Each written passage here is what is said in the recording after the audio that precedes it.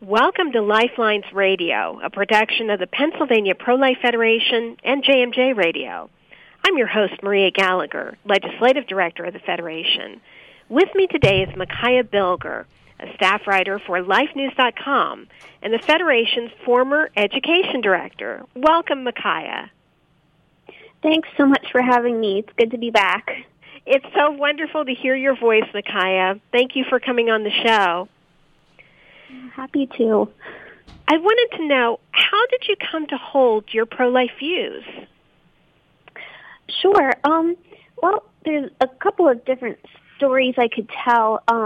Really, I mean, it goes back to my parents bringing me up pro-life. My dad was a pastor, and he preached about abortion from the pulpit, and we supported the pregnancy center in our area. But I think the real big moment for me when I really wanted to become more actively involved in pro-life was right out of college when I got a job at a local newspaper writing as a reporter, and the Pennsylvania Pro-Life Federation had a chapter there of volunteers who'd put on events in the community, and I would sometimes cover their events. And they made such an impact on me when I started, going to their rallies and writing about them for the newspaper. Just seeing the passion of one of the older gentlemen who ran that chapter. I remember watching him come out sometimes even in a wheelchair, even though he was like sick and older and everything. He was just so passionate about saving the unborn. And also hearing local women who'd had abortions share their testimonies about just how much they regretted ending their babies' lives. Just all of those things together really got me thinking more about my pro-life beliefs and really made me want to do more as a young adult to build a culture of life. That's tremendous. Now, what was your first experience with the March for Life like? Sure, that was, I can still picture my first March for Life, and I was about probably 5 or 6 years old, and our church took a bus to the March for Life, and so we went down to D.C. It was my parents and my little sister and I and some people from church, and I just remember getting off the subway and walking into the city and seeing all of these people. And I was a little girl, and I didn't know all the intricacies of abortion and the whole debate, but I knew that people were there for something really important, and that was helping moms and babies. And I remember my dad lifting me up on his shoulders so I could see the crowd better, and I can just see that in my mind as a little girl, just how many hundreds of thousands of people were there on the lawn of the mall, just standing and marching, being there because they believed that unborn babies deserve a right to life. That's awesome. Now, for those who are not familiar with it, what is LifeNews.com? Sure. I've been working here, trying to think, I think it's been about 4 or 5 years now, after the Federation. And LifeNews.com is a pro-life news website, and we publish articles 5 days a week. We have a newsletter, and we're active on social media and other areas too, just to really help people understand what's going on from a pro-life perspective. I'm sure everyone who's listening knows that the mainstream media has become more and more biased in recent years. It's getting pretty bad to the point where even news sites that I used to, have a great deal of respect for have almost become like press releases for the abortion industry. Their articles are just so biased. So Life News exists to present the facts, to tell people what's going on, and from the perspective of, that all lives are valuable. So we cover a lot of abortion topics. We also have stories about euthanasia and assisted suicide, embryonic stem cell research, and other issues that affect life. So we have dozens of articles up every week. Encourage people to check out lifenews.com. What is the reach like of lifenews.com? Are you able to inform people around the world about pro-life issues? Yes, and I was surprised when I first got to know lifenews.com through the Federation, and then now working for Life News, just how big of a reach it has. We reach about 750,000 people every week through our website and our newsletter and social media. And there are people all around the world. While we primarily focus on the United States, we do reporting about countries all around the world, and a lot of English-speaking countries, England, Ireland, Australia. We have readers from all of those places, and so we are covering what's going on in the world. There are a lot of countries that are still pro-life, that protect unborn babies from the moment of conception in South America and in Africa. There's a big push on those countries from the U.S. and Europe to legalize abortion, but it's good to see some of these countries really standing strong for life despite the pressure that they're getting. So this really is a global fight for the rights of the unborn, and it's really been neat to learn more about that and to see how people all across the world are coming together in this fight to protect babies in the womb. The eyes of this nation are turned to the U.S. Supreme Court because of an upcoming vacancy there. Why is the composition of the court so important for the life issues? Sure. Really, Roe versus Wade. We just marked the anniversary, the 49th anniversary of Roe versus Wade. And for people who don't really understand what that did, Roe versus Wade basically forced our whole country, every single state, to legalize abortion on demand. And it's made it extremely hard for states to pass any protections for unborn babies in the past 50 years. States are supposed to have the sovereignty and the right to make laws on these issues, but Roe versus Wade really stopped states from doing that.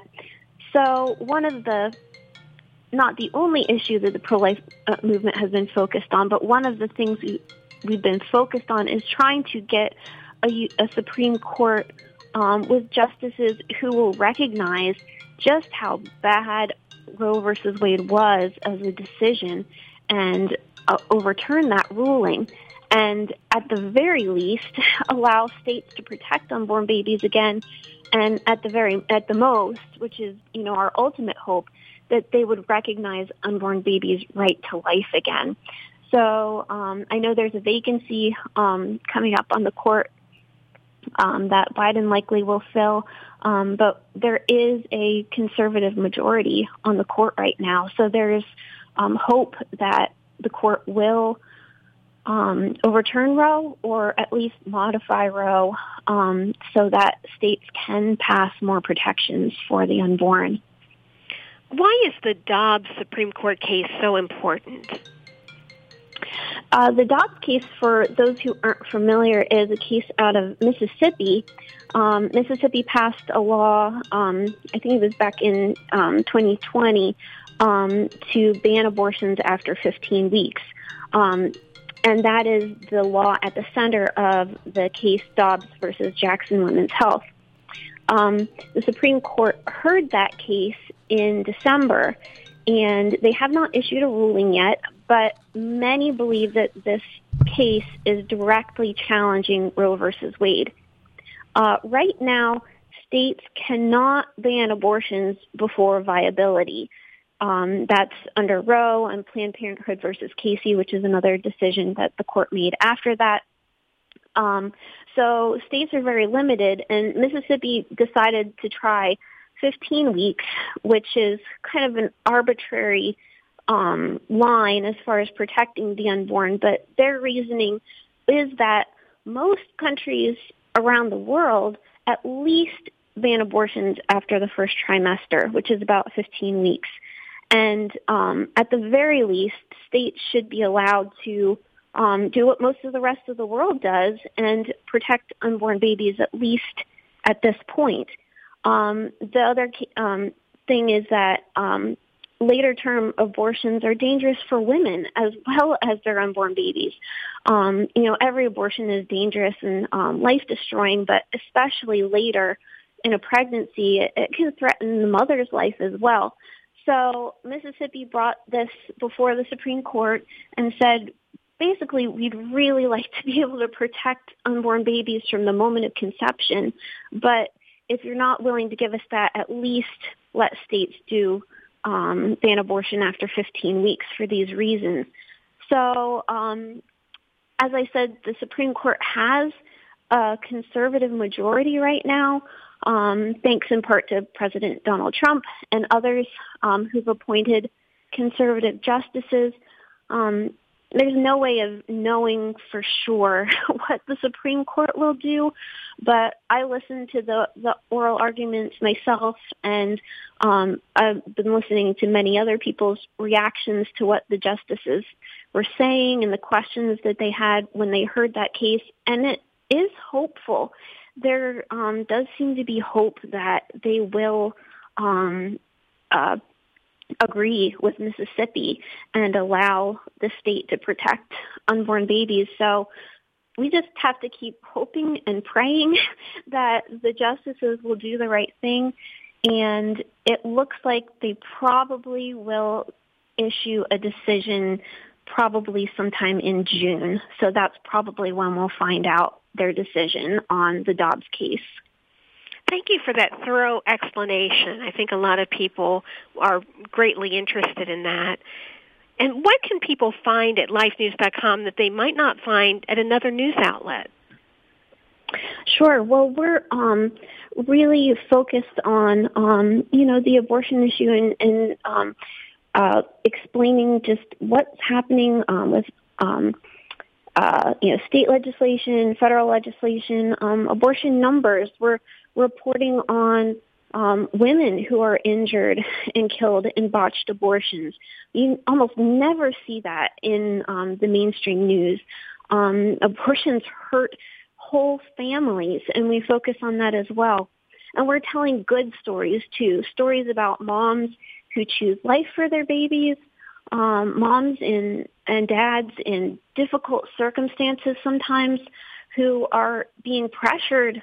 There's a lot of pressure on moms especially to have abortions if they're in college, if they're a teenager, or if their baby is diagnosed with Down syndrome or something like that. There's so much pressure on them to have an abortion, and many of them choose life. And so we're really celebrating and highlighting their stories and the values, the value of their children, born and unborn. So there's a big mixture of what we're reporting on, and just a lot going on in our country and our world.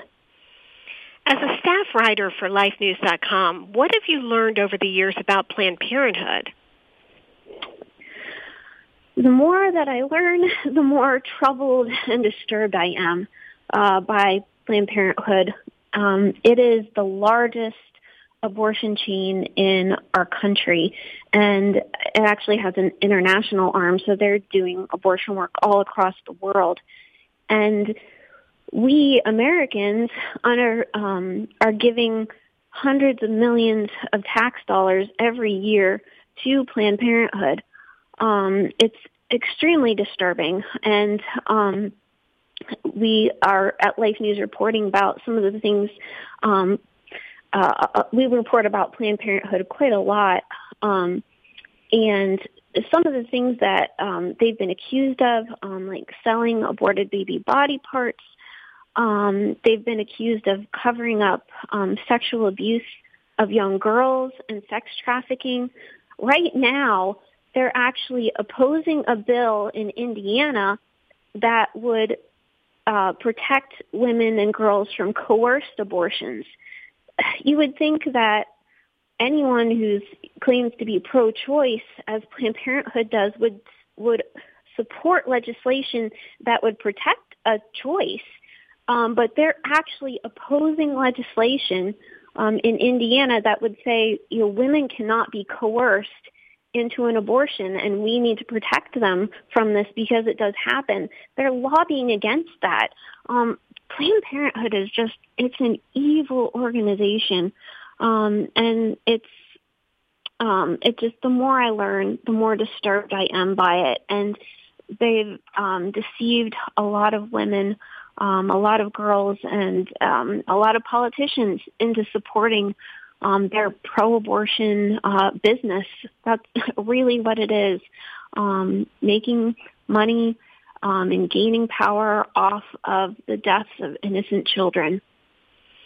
There's been a rise in chemical abortions in Pennsylvania. Do you see hope in the abortion pill reversal protocol? I do.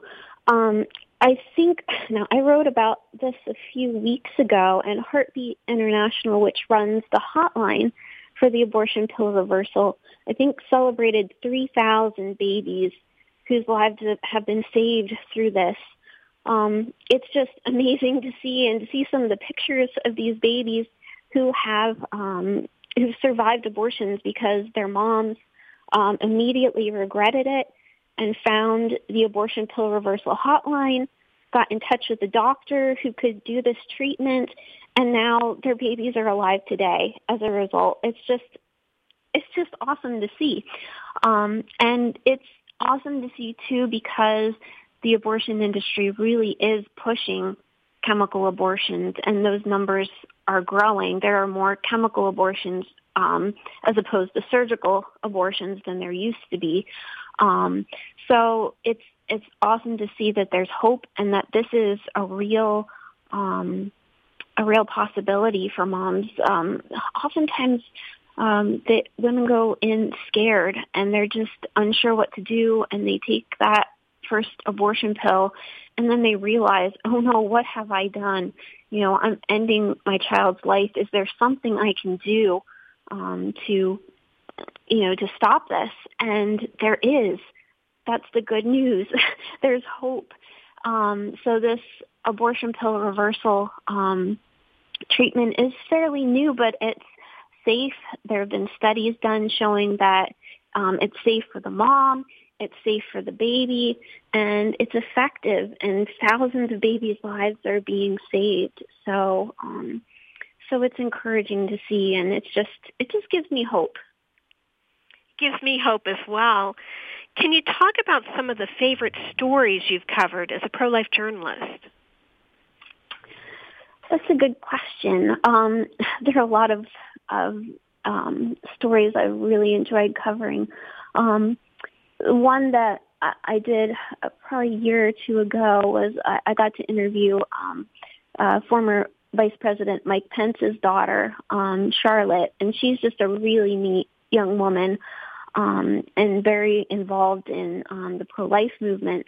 And it's just neat to see that a politician like Vice President Pence isn't just speaking, kind of platitudes, whatever. He really believes, and his family believes so strongly in upholding the value of life, so much so that he's instilled these values in his children, and now they're young adults and they're working to end abortion and protect the unborn as well. So that was a really neat interview that I got to do.